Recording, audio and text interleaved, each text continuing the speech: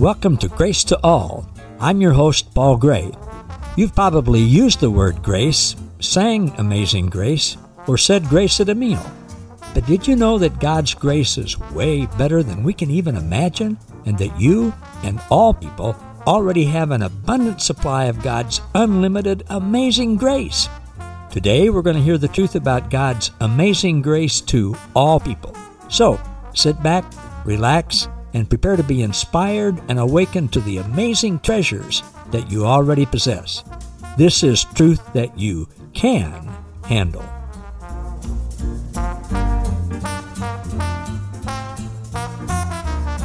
Hey everybody, this is Paul Gray saying thanks for being with me. Once again, we're going to talk about some things today that I think will encourage you and inspire you and just generally put you in a better mood, I hope.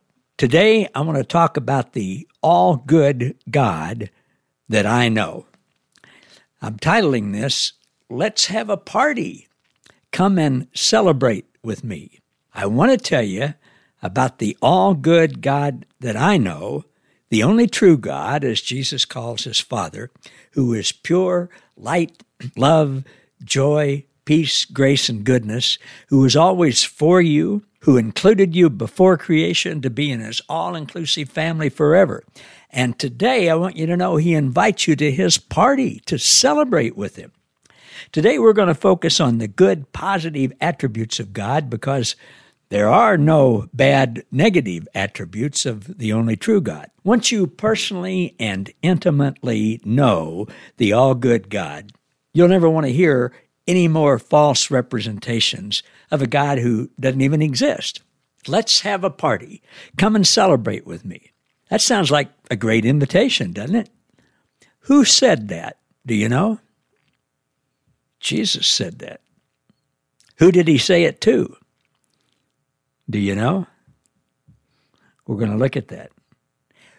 When Jesus said that, he was talking about somebody else who said, let's have a party, come and celebrate with me. Who did he indicate was the one who really said, let's have a party, come and celebrate with me? Do you know? In Luke chapter 15, Jesus tells 3 parables back to back to back. Parables are stories that tell the truth through a story that isn't necessarily true. The story may or may not have happened, but the truth is true and real. And you all know by now that we continually get progressive revelation from the Holy Spirit. Sometimes the Holy Spirit even uses Scripture to do that. Scripture includes words written about God. Jesus himself is the capital W Word of God, the living Word of God, who is in you and me today. Now, I've taught on Luke 15 many times, almost every pastor and teacher has, but I've recently come to see that what these 3 stories are really all about are celebrating, joy, partying. That's what they're about. Jesus uses 3 characters in the story who each represent God. One is a shepherd representing God. The other is a woman representing God. The other is Father representing God. A God who shockingly gave unconditional love and broke all the religious rules and enjoyed it in the process.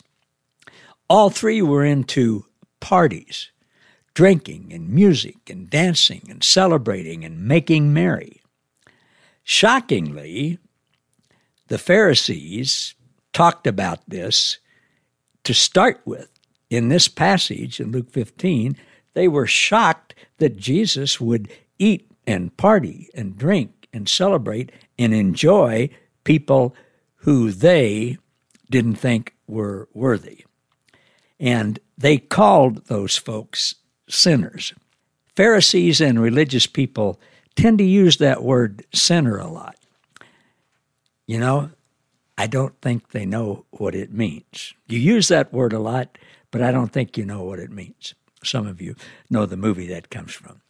I got some great new insight from my friend Malcolm Smith on this week. he's taught a lot about on Luke 15, and he's written a great book called This Son of Mine. But he said he got some new insight on that this week, and he shared it with me and a few thousand other people. These stories are about divine rejoicing. The early church had a name for that. They called it perichoresis, which means like a choreographed dance, a circle dance, celebrating, enjoying. Perichoresis, Father, Son, and Holy Spirit in this eternal triune circle dance of love in all its many expressions. Jesus is talking in this passage to two groups of lost people who were all, quote, sinners, unquote. Again, we use that word sinners a lot. I don't think we know what it means. We're going to find out today. Both groups were, quote, sinners. The word sinner, comes from a couple of Greek words, ha and meros, which means without form. Combined, they form the Greek word hamartia. It means missing, literally, here's what it meant. And the first church understood this. It means missing the mark of one's original blueprint identity, having forgotten who God is and their inclusion of us in their unconditional love family. That's what Adam and Eve forgot in the garden.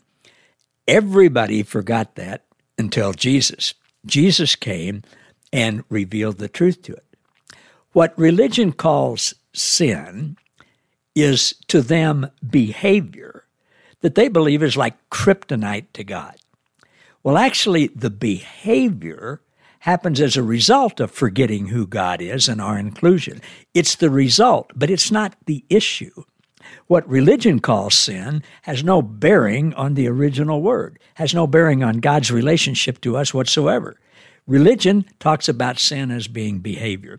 And did you ever think about this? Only religion talks about sin. You don't hear that word anywhere else in society.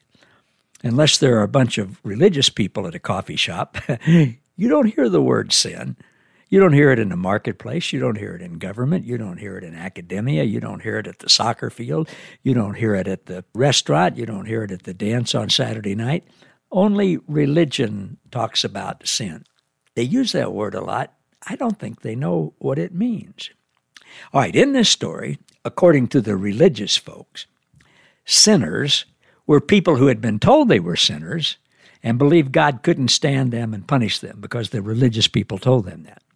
The second group were the Pharisees, the religious people, who were also sinners, using the current definition, who didn't think they were sinners, but they thought they were righteous with God because of what they believed and how they behaved. They didn't really think God would punish them, but they were confident God was going to punish everybody else who wasn't like them because, they didn't do what they did.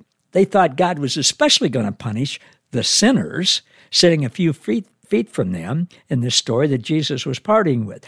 And they thought God was going to especially punish Jesus for claiming to be a rabbi, a religious leader, and eating with sinners. They thought, oh man, both groups were equally lost, just like the sheep and the coin and the two boys. Neither group and neither boy had joy.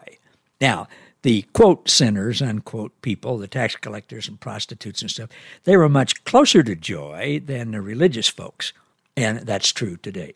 At the beginning of the story, the, quote, sinners, unquote, were happy. They were happy because Jesus was hanging out with them and loving them and celebrating with them and accepting them. Happiness comes from happenings. They were happy.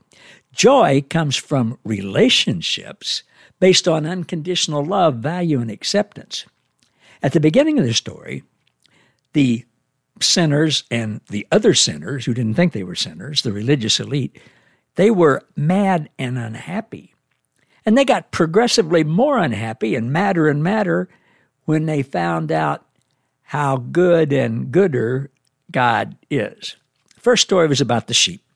I'm not going to read all of it to you, but it says, once there was a shepherd with 100 lambs, but one of his lambs wandered away and was lost. The sheep didn't know it was lost, and while it was lost, it retained its full value. Otherwise, the shepherd wouldn't have gone looking for it. So the text says, and I'm using the Passion Translation here, the shepherd left the 99 lambs out in the open field and searched in the wilderness for the one lost lamb. He didn't stop until he finally found it. With exuberant joy, he raised it up and placed it on his shoulders, as close as he could get it to him, and carried it back with cheerful delight. Returning home, he called all his friends and neighbors together and said, "Let's have a party. Come and celebrate with me the return of my lost lamb. It wandered away, but I found it, and I brought it home." Jesus continued when he told that. He said, "In the same way, there will be glorious celebration in heaven over the rescue of one lost," and I'm going to put it in quote, "sinner," unquote, who repents, changes his mind, comes back home and returns to the fold, more so than for all the, and I'm going to put it in quotes, "righteous," unquote, people who never strayed away, people who thought they were righteous. Brian Simmons, the translator of the Passion, says this in the footnote. What a wonderful picture this shepherd's joy gives us of our good shepherd. He doesn't beat the lost sheep for wandering away. He raises it up and carries it home. That story is about joy. It's about union restored. It's about separation canceled. Second story, the lost coin.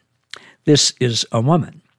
And Brian Simmons, again in the footnote, says Jesus used the woman in this parable as a metaphor for God. And he says a female image of God would incite anger from the Pharisees. Jesus knows these folks are going to get mad. In essence, what he's doing is he's messing with them. He's telling stories, he's messing with them to try to prove a point to them. When she finally found it, she gathered all her friends and neighbors for a celebration, telling them, "Come and celebrate with me.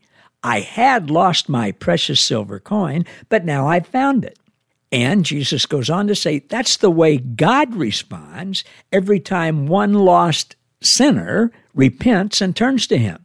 He says to all of his angels, "Let's have a joyous celebration for the one who was lost I have found." Do you know what an angel is? An angel, what the original word means, is a messenger from God. There's no indication in Scripture about harps and robes and any of that kind of stuff. Have you ever seen an angel? You have. Have you ever been in the presence of an angel? I'm here to tell you, you have. We're going to come back to angels or messengers at the end of this. All right, the third story is about two boys. In this parable, God reveals himself as the extravagant father who forgives his wayward son. The boy breaks every religious rule of the day. The Pharisees who were listening to this would have gotten madder and madder and more appalled as Jesus went on. He broke every religious rule, almost all of the 10 Commandments and the other 603 commandments of Moses. Then, when he hits bottom and comes to his senses, he remembers he has a father. He once had a home. He still doesn't have a correct understanding of his father or his own blueprint origin. That is the real definition of sin, forgetting and missing the mark of who God is and who you are. When he comes home, the father's looking for him, and the father embraces him, won't even let him ask for forgiveness. Forgiveness is not an issue with the father. He doesn't even mention his bad behavior. Bad behavior wasn't an issue with the father. He totally accepts him, makes sure he knows he's restored to what he thought he'd lost. Let me say that again. Folks, this is good news, and this is absolutely shocking news to religion. This blew the minds of the Pharisees and made them really mad because they didn't think God was like that. Listen to this. The father embraces him, won't let him even ask for forgiveness, doesn't mention his bad behavior, totally accepts him, and makes sure he knows he's restored to what he thought he'd lost. Then he says, "Let's prepare a great feast and celebrate. For my beloved son was dead," spiritually dead, not physically dead, "but now he's alive. Once he was lost, but now he's found.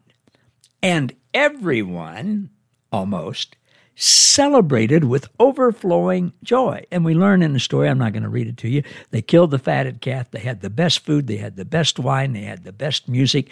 It was a party. These three stories in Luke 15 are about joy and celebration, perceived separation, moving to the reality of restoration. That's what they were celebrating. Perceived lostness, perceived perception to the reality of restoration, it being restored. There are a lot of ones, O-N-E-S, in this story. One sheep, one coin, one prodigal, one religious older brother. All right, Luke 15 defines sin and hell. The older brother put himself in a hell of his own making. Religion says that people are born sinners, and sin has to do with behavior. Both of those are lies. Again, sin is only used in religious settings, nowhere else in society. Think about that.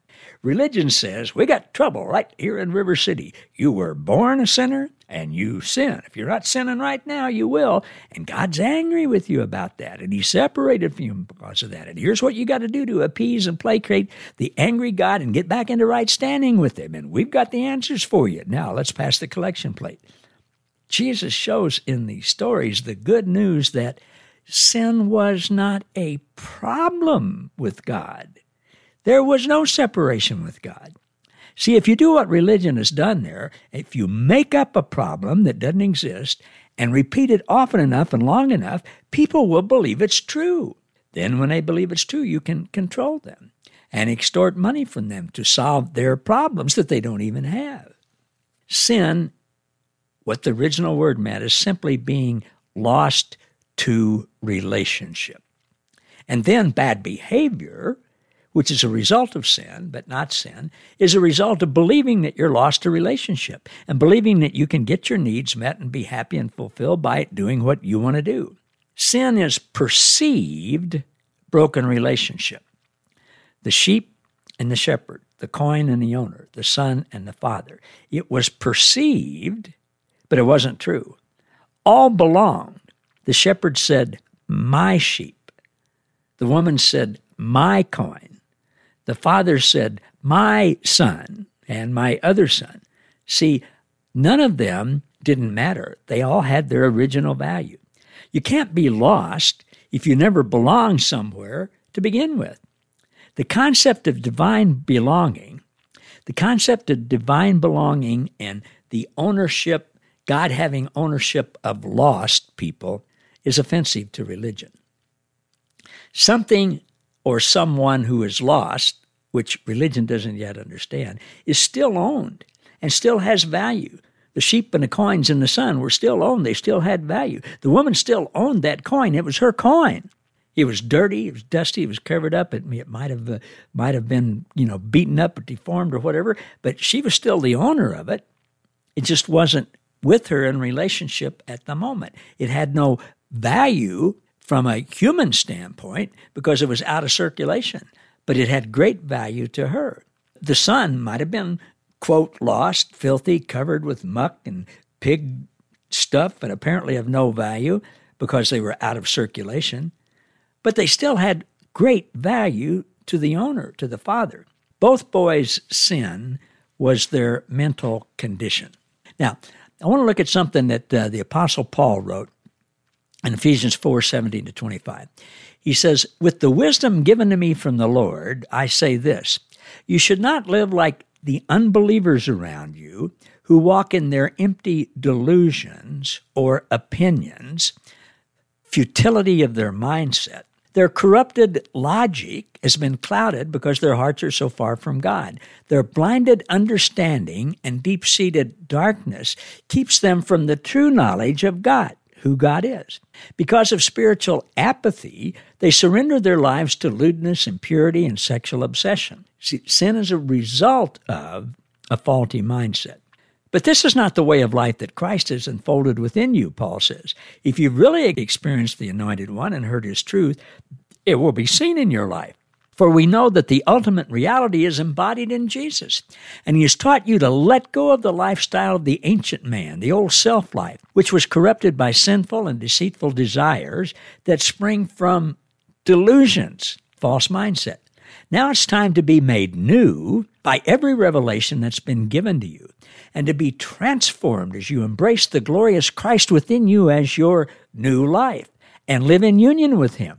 For God has recreated you all over again in his perfect righteousness, and you now belong to him in the realm of true holiness. So discard every form of dishonesty and lying. I want you to get this. Discard every form of dishonesty and lying, so that you will be known as one who always speaks the truth, for we all belong to one another. Dishonesty and lying that he's talking about is about who God is, what God is like, who we are, and who everybody else is. It's about talking about Adam's false, angry God like he's the true God. The dishonesty and lying is saying that there's a hell and that we're separated from God. All of that's dishonest and lying. It's blinded understanding, Paul says, and deep-seated darkness. See, darkness, sin, is having the wrong opinion of God, yourself, and others, and then you're deluded. You have the wrong opinion, the wrong mindset. That's missing the mark. It's not moral behavior. It all flows from a wrong mindset. Now, many people were taught that younger son, and I used to teach this too, repented in a religious sense. He didn't. Metanoia means a radical change of mind. My friend Malcolm Smith won't even use the gross mistranslation repent anymore. The younger son did begin to lose his old mindset, to die to it. And when we do that, we renew our mind to the mind of Christ. We realize what we believed is wrong, we reject it, and we replace it with the truth. And the Father helped him see what the truth was. See, the gospel is not about you or me doing good or doing bad or trying or not trying. It's about incarnation and unconditional love and God pursuing and seeking and accepting and including and revealing our value and worth to us. It's God relentlessly seeking the lost, reminding us that we are included and accepted and that he's all good. His unlimited passion, inclusion, and love and acceptance are for all people. We accept our acceptance that we've always had. Jesus' 3 stories expose the total fraud of religion.